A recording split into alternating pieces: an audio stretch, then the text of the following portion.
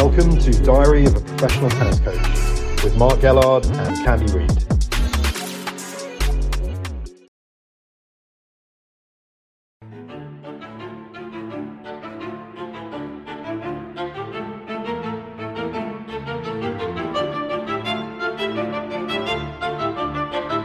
Welcome to the latest edition of Diary of a Professional Tennis Coach with Mark Gellard. Mark, we find you in Malaga at the moment. You've just left Roland Garros. Unfortunately, Magda Linette, your player, beaten in the first round after suffering a little bit of an injury. And you've decided to send her out on holiday and you've taken some time off yourself. I think well deserved. Hey, Candy. Hey, everyone. Thanks for listening. It was a tough week. We had tough loss there to Leylah Fernandez in the first round, who actually beat us there 3 years ago in Paris at Roland Garros. So it's in 3 sets. So it was a bit of deja vu. But there was a lot of positives out of the match. Overall, it was a decent clay court season. So you've got to look at the big picture. But I think any coach who is on the tour will probably agree that losing in a Grand Slam is probably the hardest one to take. That day after is really rough. It just feels like you woke up with a hangover, and it's a build up to the last, say, 5 weeks of competition in Charleston, in Kazakhstan, Fed Cup, Rome, Madrid, and Strasbourg. The goal is to build up for Roland Garros, and then you kind of come out and you lose, you lay an egg, however you want to say it, and it just doesn't go your way. So it's I suppose the culmination of a lot of work that you've all put in for a while, and you didn't get what you wanted out of it. So I this year we had the high after Australia where we really had some nice results, but then you obviously get the other side when you get the big lows, which I think is the hardest part of this job actually, is which people don't realize, that if you're working, even if you're just coaching more of a recreational level or not in a competitive environment or doing your regular 9-to-5 job, and it's no disrespect to them, they've got different challenges, but the challenges we have are trying to maintain I suppose perspective and optimism after tough losses like this. And of course the tough loss was hampered by an injury to Magda, which of course she didn't talk about too much, understandably so, because she was playing warm-up matches.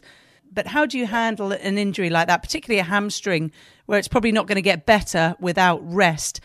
So is there a lot of work in between where Magda's going to see the physio? Are you laying off the practice and the gym sessions in between and just hoping that it might recover in time?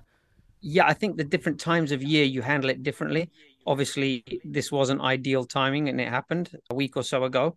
So you have to see each player is different. We were lucky to have a physio with us who did a lot of treatment, and it was playable. And I don't think that Magda or I would ever say that it was the definitive difference in winning and losing. It definitely was a factor, but it wasn't the factor in terms of the outcome of the match. But I think now I told her, listen, we need to take a week off here and just reset, because it's a long year. We've been going hard. And I think the thing, as a coach, you have to constantly figure out what you could have done better. And I think for me, the reality is that having not been in the situation we were before after Australia, where we've become top 20 for the first time, we've made a semi-final, we continued, or I should say I continue to make the same choices now in these past few months that I have in previous years. And in previous years, we weren't ranked 19 coming into Strasbourg or to Rome or Madrid or playing Fed Cup or Charleston or Miami or any of those tournaments. So the reality is that we should have made some different decisions, and I should have, that lands on me. I should have made some different decisions with the scheduling. And I think also, we have to take into account age and things like this. And if you look at the number of matches Magda's played, just last year, I think, I looked at just say 3 players, for example, Iga is number 1. She played, I think it was 18 matches, tournaments, including the year end. Maria Sakkari played 22, including the year end. Veronika Kudermetova played 20. We played 31. And we're consistently in that 30-31 range. It's just a lot more tournaments. That's 8-10 weeks more a year on the road. That's 2.5 months of extra tournaments. So at this stage, we have to be smarter. I have to do a better job of scheduling and making sure that she's prepared in the right way. And I think that now for her, the best preparation and the best confidence building is going in there fresh, excited to play, energetic, injury-free, and confidence is coming now from her good practice weeks. So essentially what you're saying is less is more, I suppose. And it isn't necessarily about the matches played, is it? But all the travelling that you have to do. Since we've started this podcast, so you've been all over the world, pretty much week to week in a different country. And that must be just physically and mentally so exhausting. It's tough for everyone. But like I said, I think if I could go back after Australia, we played 2 tournaments, one in Mexico and one in Austin. I think we should have probably rethought that, because we were back after Australia for maybe 10 days, and then it was straight out to Mexico for a week, Austin for a week, Indian Wells, Miami, Charleston, Kazakhstan, Madrid, Rome, Strasbourg, Paris. That's too much. And there's a reason why the other girls, the top 20 players, weren't playing in Strasbourg the week before the French Open, because they know they need to rest. We wanted to play it because... And the problem I have is that I hope that I would do a different decision next year, but there's always that question of make hay while the sun is shining. If you're playing well, and you win a tournament, or you do very well. For example, I was thinking last year, a good friend of Magda's, Bernarda Pera, won a clay court event after Wimbledon last year. Did a really great job, won a 250. Won the tournament, and then went and played a second tournament the following week and won it again. So back to back. It's back to back. Now maybe, what if I'd said to Bernarda, if I was coaching her, no, we're not going to play the second week. You did great this week. You won it. Let's not play the next week. Well, look, she went and won the tournament, and that was huge for her. That's a huge result, just like what we've done in the past before. And I think my mentality as a coach has always been, I think at the end of the season, I'd always rather have that feeling that I maybe did one tournament too many rather than one tournament too little, if that makes sense, but there's pluses and minuses on both sides. You sort of live and learn, and you can understand after Magda's success in Australia and yours, of course, that a lot of people want her.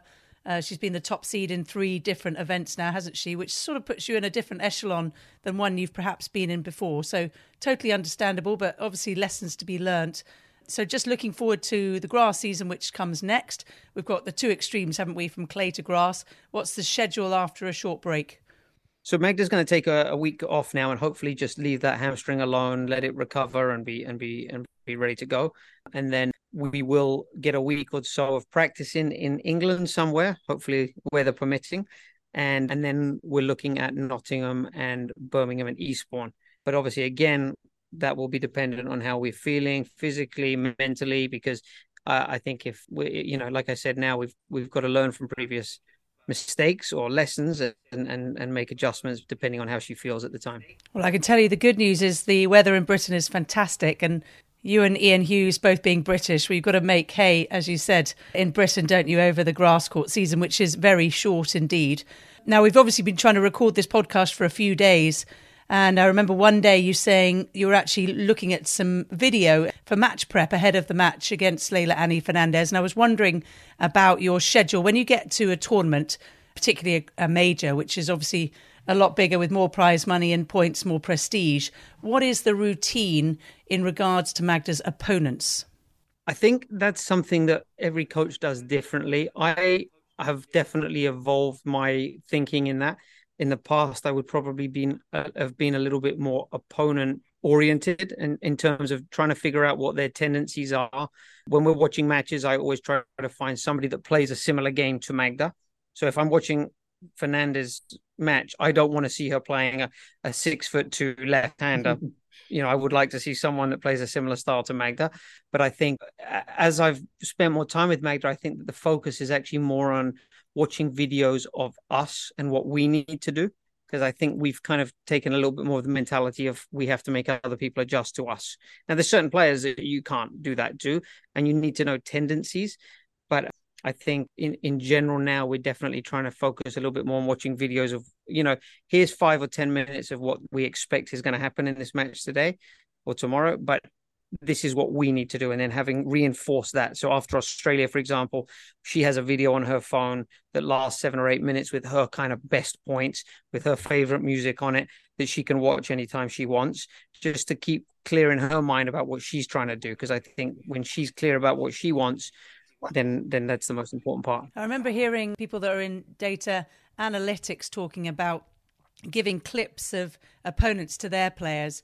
And they've made the mistake in the past of showing good clips, so points that the opponent has done really well. But actually, the best thing to do is pick shots that they haven't done so well, make a compilation of those, send it to your player, and the player actually feels a lot better about themselves and their chances.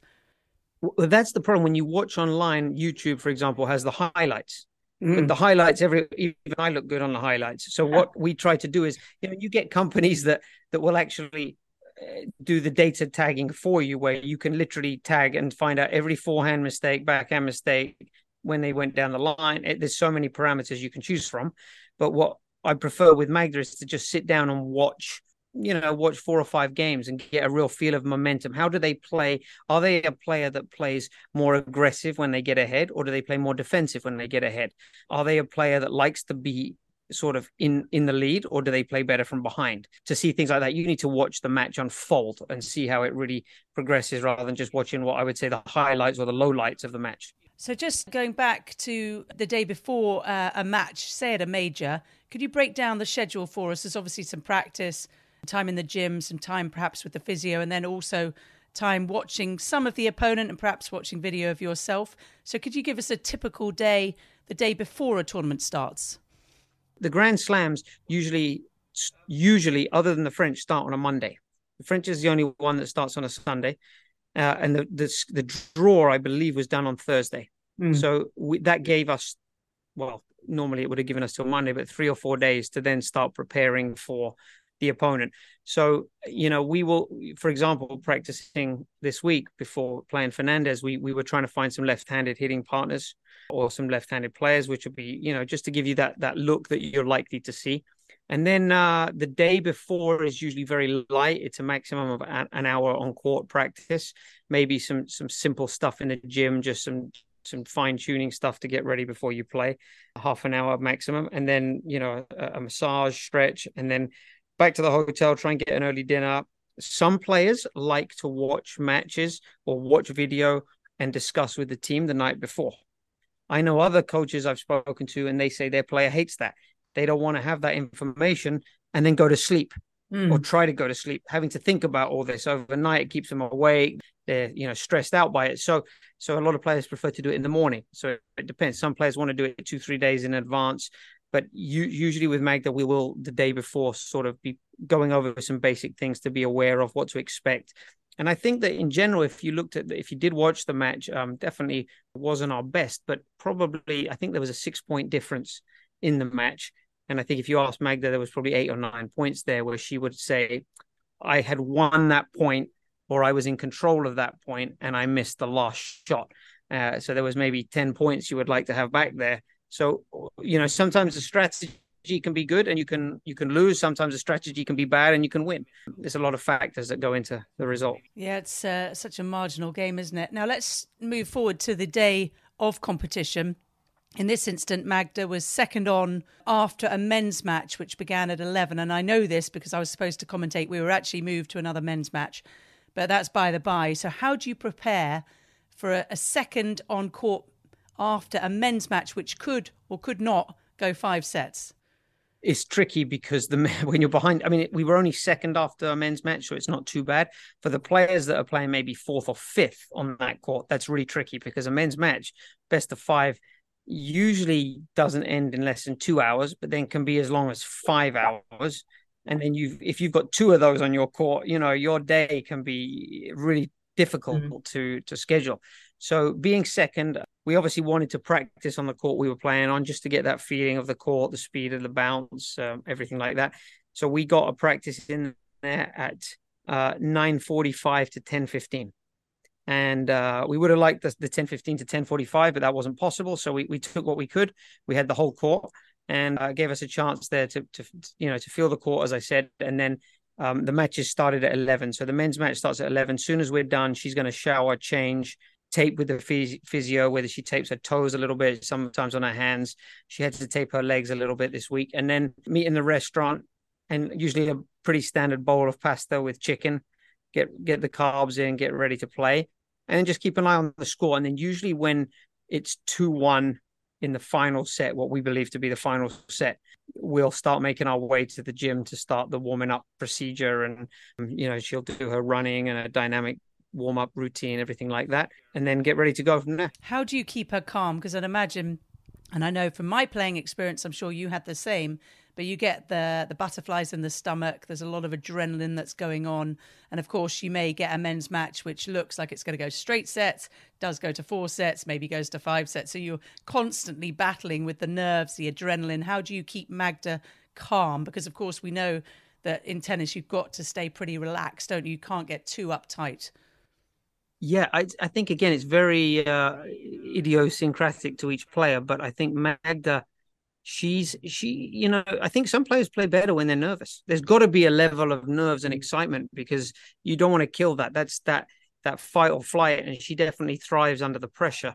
I think I'm probably more nervous than she is, because I think once you get, as a coach, once you get to that before the match and during the match stage, the best word I can use is that you're powerless. There's really not a lot you can do. You kind of see the signs, the good signs, you see the danger signs that before matches, but really by then your work is done. Now the job is just, it all lands on her, really. And that's where she's the one that has to take all the pressure on. So I think she's, over the years, got better at dealing with it. But I think I asked her this the other day, and she said, I probably don't handle it a whole lot better than I did when I was younger. I'm about the same. I think sometimes when you're young and new, it's just exciting. You just play. There's no thoughts about my ranking or if I lose, because, if you're young, you've got many more chances. I actually think that at this side of her career, that's maybe when she starts thinking a little bit more about the future and, how many more opportunities I'm going to have and the ifs and buts. But she's overall, she's pretty good at that herself. We're there if she needs to talk, but yeah, that bit's on her. Now, the Roland Garros experience, how was that for you? I know you've done it many, many years. They came out with a new app, didn't they, which made, life, I suppose, a little bit easier. Everything you could do on the app, like hiring taxis, hiring cars, booking practice courts. Did that make it easier? Yeah, they had a new app, Roland Garros Players app this year, which for me, if I was running the WTA, I would have made an app already. I would have given it and licensed it for a lot of money to all the tournaments, if possible. And I think it's a great thing. I think that so many parts of the tennis are still so far behind in terms of, if I want to book a practice court, I've got to call at, say 7:00 when they open the practice booking in the evening around 6 or 7 most of the time. And you've got to call up and the number's busy for 2 hours and you just keep calling back every 20 minutes. You're on hold. The app was great. You could book practice. You could find out which court. You could see which players were looking. You could book your transportation on the app. So again, you didn't need to make phone calls to do it. You just booked on the app. You could do your accommodation stuff on there as well. So overall, the app was a real great improvement. And I hope that the slams follow suit with that, to be honest with you. Now, being British, neither you or I believe are huge fans of clay court tennis ourselves, just not knowing really how to play on it. So are you quite relieved that the clay court season is over, or would you like a few more weeks? No, I hate it. I hate it. I hate I can't stand the clay gets all over my clothes in the bag and everything's dirty. And no, I'm like an elephant on ice out there when I play. So it's better for me to get on the grass, which I'm not much better on, but I just prefer, I feel a little bit more sure-footed on there, and then the hard courts where I'm more comfortable. But yeah, I think one thing for me with clay is that you get such an advantage. The two things are, one is that if you grew up on it, it's a huge advantage, because I think a clay court player can then switch over to a hard court to become a hard court player much easier than a hard court player could switch over to clay. I think the movement part is really, really tricky. But I think that also that on a clay court, although I don't think that you should go, okay, let's have clay courts all over England. No, I don't think that. But I think that the clay actually can sometimes act as a great coach. It can teach you the game better than any coach can. You learn how to make the ball work for you. You learn about trajectories better. You learn how to use spins more effectively, your touch. You see more, for example, more drop shots on a clay court than any other surface. So immediately you're working on your touch. You see higher, heavier shots on a clay court. So you're learning how to make the ball work for you more. Obviously, you have to, your movement has to be very sharp. So I think that the clay, one thing I hope for Magda is that after a clay season, she's learned some lessons. She's actually improved during this block of time, or this block of tournaments, I should say, and that she will implement those lessons on the grass and the hard. So she will learn, her depth control, her spin control, making the ball work for her. Her overall tennis IQ, I think, improves playing on the clay. I think on the hard court, you can get a little bit lucky with winning points with a shot. Whereas on a clay court, and Ian talks to Magda about this a lot, is you can't win a match with good shots. You can win a match with good points, right? And there's a big difference. And on a hard court, you can win some points and you can get away with things and cover some cracks with a good shot here and there, But on a clay court, you just don't have that luxury. Yeah, that's a good point. And we've seen a lot of upsets, haven't we, in the first few days of Roland Garros? Just watched Caroline Garcia go out at the hands of Anna Blinkova. And of course, we saw the Rome men's champion, Daniil Medvedev, lose in the first round. How do you account for all the upsets we've seen? Yeah, it's a great question. I mean, we actually practiced with Anna Blinkova last week in Strasbourg, and she was playing great. We knew she was going to be dangerous. I think right now, I think especially on the women's side, it's always sounds strange to say, but you have those top couple of players right now that are showing that they're a little bit more elite than everyone else. Iga, Rybakina, Sabalenka. And then there's a lot of opportunities. I mean, I think seeing today Caroline Garcia lose, but also seeing, I think, Ostapenko lost today. That's right. To Peyton Stearns, who was an NCAA champion a couple of years ago. Yeah, and we practiced, like I said, with practice with Anna Blinkova last week. She was playing great, and then we played doubles against Ostapenko in Rome, and geez, she was hitting so well. Yeah, she was playing so well. And if you'd have asked me 3 or 4 days ago, I might have had her down as one of the players that could be a potential candidate on that top 10 list to win the tournament. And she goes out in I think first or second round. Second round, and I think you were right to pick her as a potential favourite. I mean, a former champion, isn't she? Goes out in the second round to a player from the USA who's not really familiar with red clay. She's not. A friend of mine, Tom Downs, was coaching Peyton about a year ago, or helping with her, and she practiced with us in Cleveland, and right away you can see the girl knows how to play tennis. So, as a coach, I said, I'm not surprised by this. It's good for her. Nice girl. Great for the American tennis, but not completely surprising, but still surprising. And what about the weather conditions? Actually, I was just listening to Mats Wilander speaking to a few players after their matches and asking about the hot and dry conditions. Daria Kasatkina is one player that says she actually really benefits because the ball's getting up a little bit higher on the opponents. So do you think if it stays dry and as hot as it has, that will change perhaps the dynamic of the tournament? I think that definitely has a factor more on those courts than any others. Clay is really susceptible to the weather conditions more so than a hard or a grass court. But I think, you'd say if it was slow and heavy, you're going, Iga looks really good. But then so does Sabalenka and so does Rybakina.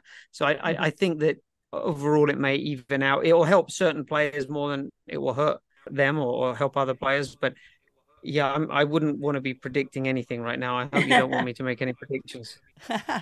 So you're not one of the gamblers that's sending nasty messages to the players, which I'd quite like to talk to you about, because I know the French Open brought out this new Bodyguard social media app to stop bad words and things getting through to the players. I'm not sure if it's helped, because Sloane Stephens as one that said actually the abuse she's received has got even worse.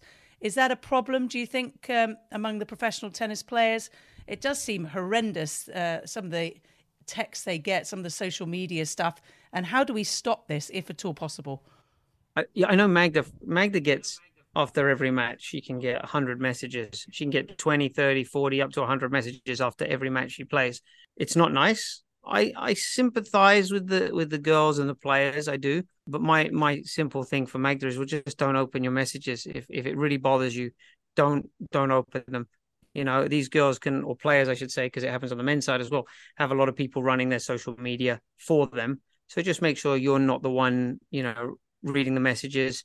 block them. You can block a lot of people. There's always going to be people coming through, but I think that, unfortunately, for example, I would imagine from what I've heard that the Russian players are getting a lot more abuse now than they did previously because of the war situation. But we can't do anything to stop that. That's out of our control. So, I think it's a good initiative that the Roland Garros did by having this app. And I think it will hopefully improve over time. But I don't see a massive way that you're ever going to be able to stop that. If people want to send you a message, they're going to send you a message. The best thing is to either be tough enough to not be bothered by it, or if you're not, then just don't look at it. And I said to Magda, unfortunately, yes, you're getting a lot of hate on there. All the players are when they lose. But at the same time, these players are making a lot of money out of social media and Instagram with their posts and things like this. So you can't have it all. There is a downside to it for sure. Yeah, it works both ways. Finally, there was something we were talking about a couple of weeks ago, and you suggested a way to market a lot of the events, and you said, why don't you bring the tickets down? It seems like Roland Garros have very much done that. They've got lots of €10 tickets for under 25s. They're selling 85,000 tickets under €20, which is quite incredible. And we saw a record number of fans out at Roland Garros last year, over 600,000. And I suspect, given the weather, probably going to be beaten. So that's another good initiative, isn't it? Yeah, that's great. I'm really happy they did that. And it's funny because this year, this tournament, I should say, actually was probably the most amount of messages I've ever received on Instagram, Facebook, text, WhatsApp. And I would say 90% of them from people I've never met or don't know, just saying, hey, I would like to come watch Magda. Can you get me tickets? Because they're sold out. They've sold out of tickets. Unfortunately, we just can't help everyone. But the players are very limited on what they get each day, depending on, they'll get tickets the day they play usually, depending on which court will depend on, will mean how many they get.